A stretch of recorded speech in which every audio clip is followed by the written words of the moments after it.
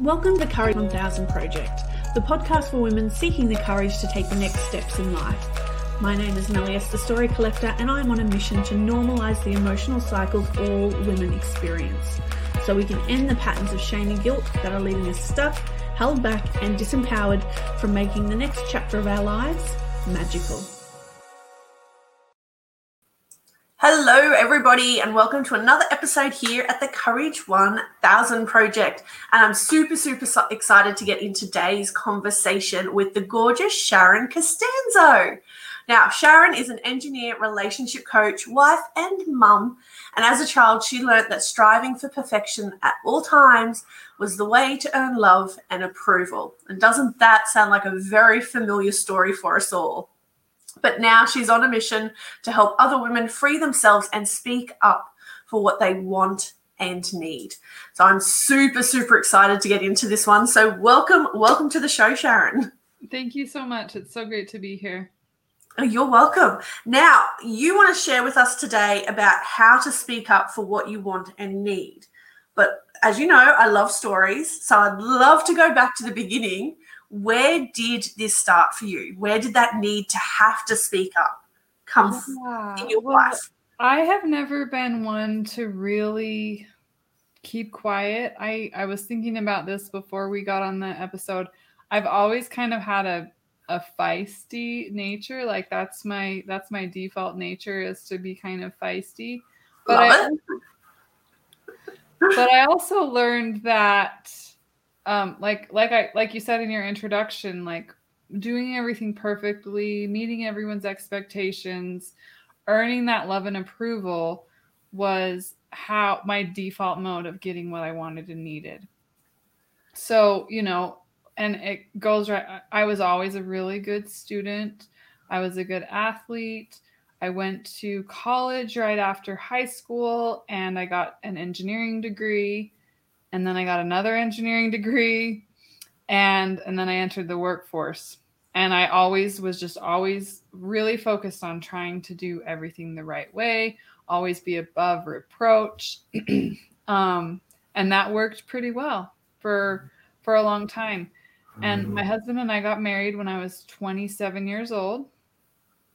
And for the first couple of years of our marriage, before we had kids, I was a little bit unhappy with how we were dividing our household chores and all of that, but it was very manageable. Like, because I was a pretty high achieving person, it was very manageable.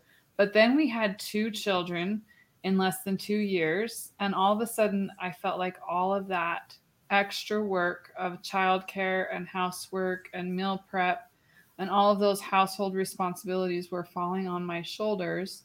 And I was still working up until my second child was born. So I was carrying a lot of the load at home. Yeah. And when I would ask him for help or suggest that I needed help, we got into this really unhealthy dynamic where I would ask for help and he would kind of withdraw or, say I'm doing enough or whatever it might be. And it got to the point to where I would ask for help and he would become very hostile towards me. And that's pretty hard to deal with, isn't it?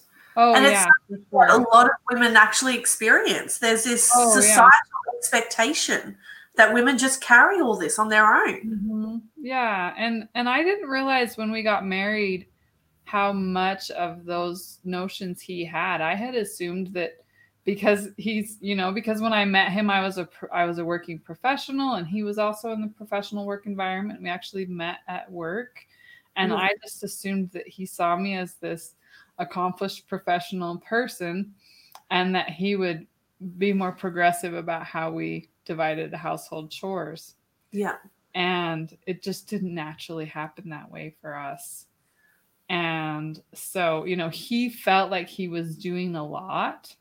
Yeah. And I just always felt like he wasn't doing enough. Yeah. And that dynamic and not being able to really have a productive conversation about that and find a solution that worked well for both of us. That's when that kind of the nagging and the hostility started in our relationship. Yeah. And that comes very naturally, that when you're not getting what you want, you pull out a destructive behavior in order to get what you want. Mm-hmm. Yeah. And let's face it, all women, we get to that point of nagging because we feel like we're not being seen and heard. Oh yeah, for sure. Yeah, it's a very normal and natural way to respond when you don't feel like you're getting your point across. Yeah, yeah. So what did you do? How did you overcome that? Because it's not an easy thing, and so many people are experiencing that. Yeah, it's so funny because there was one point in our relationship after, I think my daughter was about 2 years old, and she's my second. So we still had two kids in diapers, or maybe one child just transitioning out of diapers, and it was Christmas time, and nobody around me knew how much I was struggling in my relationship. And that's another really common thing, I think. Yeah. It's really hard to talk about your relationship struggles. There's a lot of shame associated with that, and I don't have any sisters, so I don't have those, just natural close relationships that I can talk about those things with. I didn't have any outlet for that. And so nobody really knew what was going on with us and how unhappy I was. And my father-in-law decided to give all of the couples in the family the book, The Five Love Languages. Yes. Yep.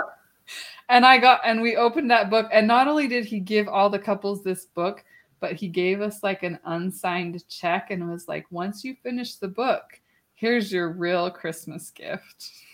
Wow. And I was like, there's so much friction in our relationship right now that there is no way we're reading this book together. Yeah. Like, I had read the book before, and I had read, dozens of other books on communication and relationships and all of that, and I was still struggling. And so that was kind of a little bit of a shock. It was like, oh, things are bad. And then a couple weeks later, something came up, and I felt like I just asked for help with a really simple task, and my husband was really hostile towards me. And then that night, after the kids were in bed, I just told him, I said, if this doesn't stop, I don't want to be married anymore. Yeah. That's a hard thing to speak up and say, and especially as the first thing you really speak up and say. That's huge. Yeah. So at that point, he was like, well, I feel like we've tried everything already. And so he moved out for a short period of time. Yeah. And we were separated for about a month. We hadn't really seriously talked about divorce or anything, but we just needed a cooling period.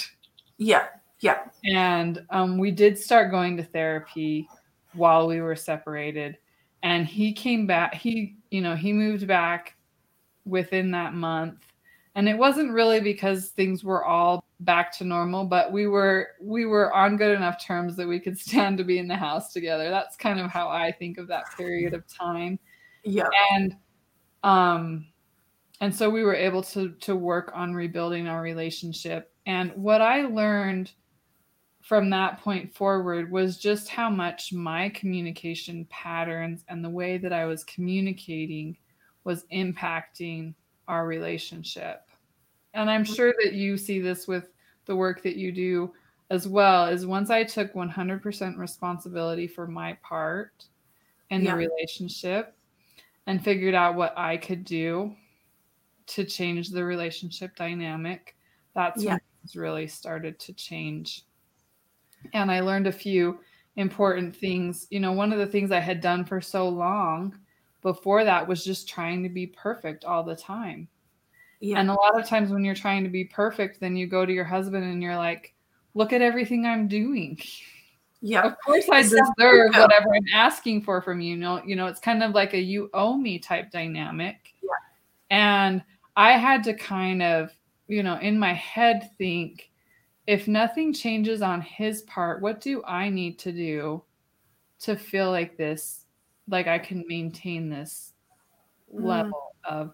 So a lot of it was letting go of having to have the house perfectly clean and every single meal just right, and the kids' clothes, always looking perfect. So a lot of it was letting go of that part. Like if I were to only be doing half of the housework instead of getting him to do 50% more, what if I did 50% less? Yeah. And just was okay with maybe what normal people do to take care of their homes, or whatever it might be. So it was that, and then it was what time do I need away from my family to really fill my cup? I like that. And, Yeah. so finding work that was really fulfilling and having childcare support that allowed me to do that work without a lot of extra burden on me to make all of those things work. Yeah. And then when I had more of my own needs taken care of, then I could really figure out the communication side of things. Yeah. I love that you took that self-responsibility, because that to me is the first step we have to take. We do have to focus on ourselves first and go, I know our relationship may be shit right now, but I can't focus on you because I need to figure out what's going on in here first before I can even address this stuff. So I think that's a huge step to take. Mm-hmm. And what's interesting is, like, before I really started doing that, I would feel kind of crappy if my husband was doing the stuff that he liked. And I was like, why does he get to play video games? Or, why is he playing video games all the time and he's not ever like planning a date night with us or anything? And I'm feeling like his stuff is so much more important to him than our relationship. And when I started doing the same thing, it was really interesting how he seemed more drawn to me without me really asking for the attention. I think that when we become like whole and complete people with our own lives and our own interests, we automatically become more interesting and more attractive to our partners and the people around us. And it makes sense too. As a high achieving woman, you have your stuff together. So he met you as a strong, independent woman who was out there in life doing what she wanted. Mm-hmm. And then you get to motherhood and the societal pressure to do everything a certain way just crushes you. Oh, yeah. And then you fell into this place of disempowerment, which naturally pulled you apart from each other. Yeah, for sure. Yeah. You see that so well, probably just the patterns that you see in the women that you work with.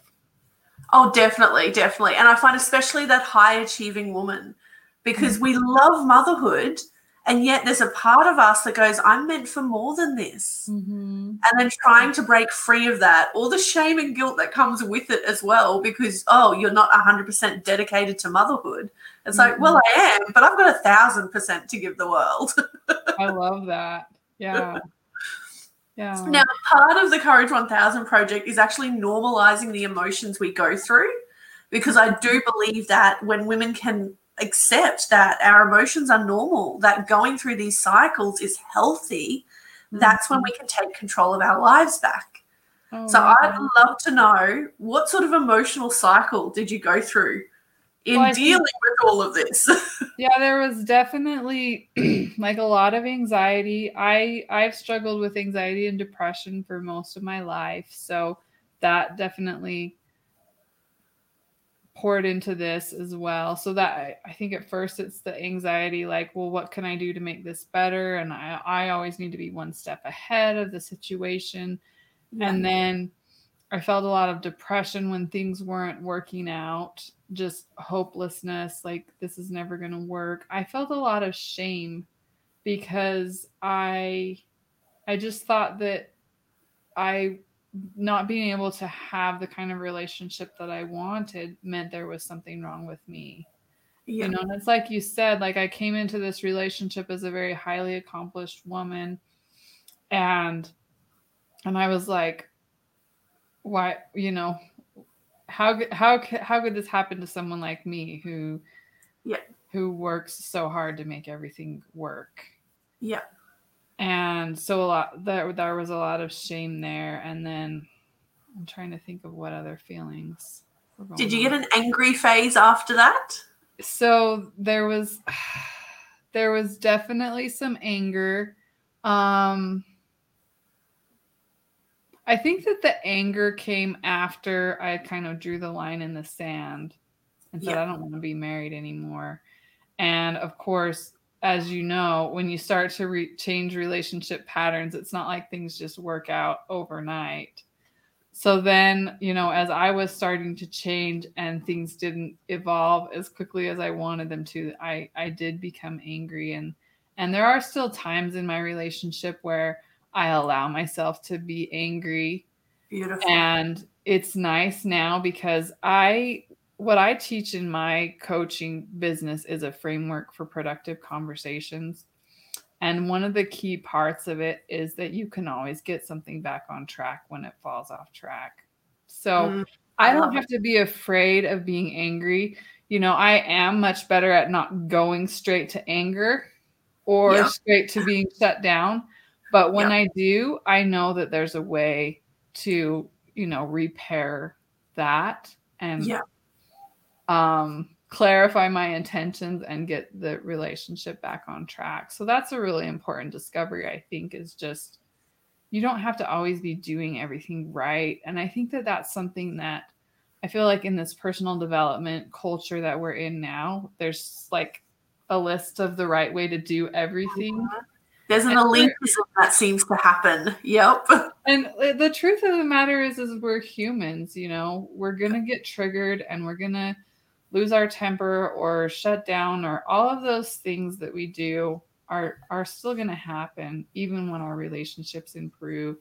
It is nice to have a relationship where there's more of a foundation of trust so that doesn't crush the relationship, but then to have some tools and skills to build back up when those things happen is really important. I love that. And I love what you said, that there is this perception now in the personal development field of this is the right way to do things, which is just creating more shame and guilt for those who are going through it. Oh, yeah. And I remember one time, like, as this change was happening for me, I said something to my husband, and I was always trying to be really conscious of how I came across and stuff. And I said something to him and he goes, "Oh, well, since you asked the right way, I guess I'll do that." And I was like, that's not really the point here. That would have run me up. I don't want to be held to this standard of if you don't ask me things the right way, then I don't have to do it. I want us to have a different kind of relationship than that. And so sometimes listening to those little like intuitions of, we're kind of on the right track, but we're not quite there yet. Let's talk about this a little bit more and decide how we're going to handle these things so that we don't have to be perfect all the time. And I love that what you said actually goes through the 5 stages that I believe all our emotions cycle through. So the first stage is that self-responsibility. You've got to overcome the fear of speaking up and take responsibility for your life. Mm-hmm. Then you step into self-care mode and start drawing those boundaries and going, no, I need space for me. Mm-hmm. Then you step into the anger and go, oh, some of this was pretty crappy. What can I do to make this better going forward? And a lot of the self-empowerment comes in there. I am going to do this. I am taking control of my life. Yeah. And then you just hit on it. We step into this intuitive phase of life can be better. What do we need to do to make it better? Mm-hmm. And then that final stage is where we actually take the steps and we make it happen for ourselves. Yeah. And you've been through all those 5 steps. Yeah. I love it. Really cool. It's interesting that you mentioned that, because a lot of times when I'm kind of talking about my business with new people, they'll say something like, well, can't you just give me a list of ways to approach different situations, like those scripts or something? And I'm like, you just can't have a script. No. Like, it's like you say, it's intuitive. You do kind of have to go through the phases of kind of reprogramming your mindset and approaching things from a different way. But once you get to that point, then the ways to navigate conversations does become intuitive, like you said. Yeah, I love that. And I do see relationships kind of go through those stages as well. Mm-hmm. Because you started out your relationship in this self-responsibility phase. You were both independent people. Mm-hmm. And then as you stepped into mothering, everything kind of fell apart because you weren't self-caring and maybe he was. Mm-hmm. And all of a sudden there was this disparity between the two of you. Yeah. So, of course, you would have had to cycle through it all until you get to this place of power within the relationship itself. Yeah. Well, and I love how you said that. Like, I wasn't self-caring and he was. And I fell into this trap that I also see a lot of women fall into, which is like, I don't have time for myself, so therefore you shouldn't have time either. Yeah. Yeah. And once I started looking at the things that I resented that my husband was doing as kind of a way to teach myself, well, what am I lacking in my life and what can I learn from him? You know, is it okay for me to sit on the couch and watch TV while he does the dishes? Hell yes, it's okay. Yes, it's okay. But for so many of us, we don't think that's okay. Yeah. And then we resent our husband for doing the same thing. And it's like, now we've gotten to the point where we share things more equally. It's not always 50-50, but we share things more equally. And when one of us needs that downtime, you know, I've had just recently, like, I sprained my knee and then I got a really bad cough. And I can just relax into that rest phase and know that everything that needs to be taken care of will be taken care of. Yeah. And I don't have to feel guilty and I don't have to try and kill myself to do things even when I'm ill or injured. Yeah. Do you find you had to let go of the perfection of the way they did it for you? For sure. Yeah.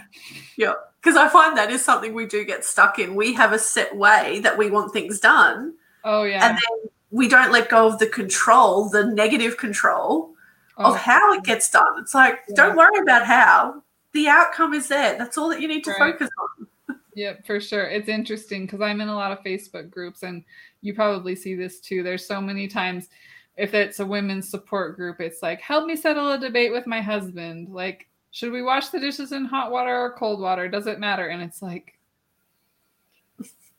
use your points on something else. Yeah. It's like, talk to each other and figure it out between the two of you. Yeah. And, you know, my opinion is whoever does it can do it however they want. Yep. I have to admit, it's funny when you get to that point where you are stable, because then it's the little nuances that make you laugh then. Mm-hmm. My husband and I still have a thing. He restacks the dishwasher after I've done it because I haven't done it the way he likes it. And now I just laugh about it because I'm like, well, it gets done either way. But if it's that important to you, then go for it. Yeah. It's got nothing to do with me. Yeah, for sure. I love that. How you look, all of a sudden those little differences and preferences aren't such a big deal anymore. Exactly. It's almost so what happened? Sorry, go. Right. It's almost like before you get to that point, like you need to be validated by by being able to get your partner to do things your way. But then when you get to the point where you can self-validate and you can acknowledge your own wants and needs, that need for validation from your partner is not so strong. I like that. It is a validation thing, definitely. And when you learn that you can control, the only person you can control is yourself, you stop trying to control the people around you so much. Yeah. I like it. Now, I would love to know what happened once you found that courage to really stand up and speak your truth, bring your relationship back together. What's happened in your life since then? That's a really great question. So over the past 2 years, that's kind of been the period of time that we've kind of relaxed into our new life. And I still work full time, even though I coach on the side. And like I said, I worked for 9 years for the utility company before my daughter was born. And that was a very traditional male-dominated environment. And I really struggled working in that environment. I felt, and there was definitely discrimination and sexism and all of that going on in the workplace. And that impacted me a lot. It was very upsetting. I didn't have a way of kind of rising above that. And I ended up leaving that workplace when I had my second child a lot of it because I was so unhappy and I was not getting the recognition that I felt I deserved in that workplace. Yeah. And then I spent some time working part-time running a math tutoring center. That was a really fun job. And since that time, I've been back in, kind of a more full-time professional corporate environment for the past 2 years, and just seeing the way that I've evolved and the way I can communicate and carry myself and how I handle things when things don't go my way or when I'm not feeling seen and heard. I have such different relationships with the people at work. I can tell my boss, I don't agree with this in a way that doesn't make him feel defensive and attacked. And so even if things don't go my way and I'm not seen and heard, I feel like I've been able to speak up and they've been able to hear what I say. And a lot of times they don't have the power to change those things anyways. Yeah. So we can talk about it, but it's just planting seeds so that when the company is ready for change, then there's the information there. So I feel like the way I communicate at work has completely changed.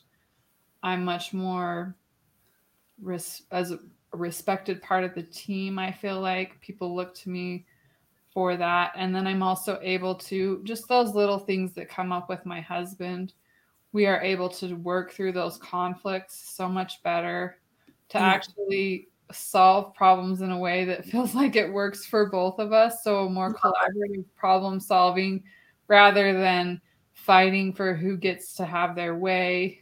The way that we decide how we spend our money, it doesn't feel so competitive. It doesn't feel so, coming from that scarcity mindset so much. I like it. Now, final question before we wrap things up. If you could go back and talk to yourself before this all began, what message would you have for yourself? That's a great question. I would just say, don't ever stop doing the things that make you feel like you. I like that.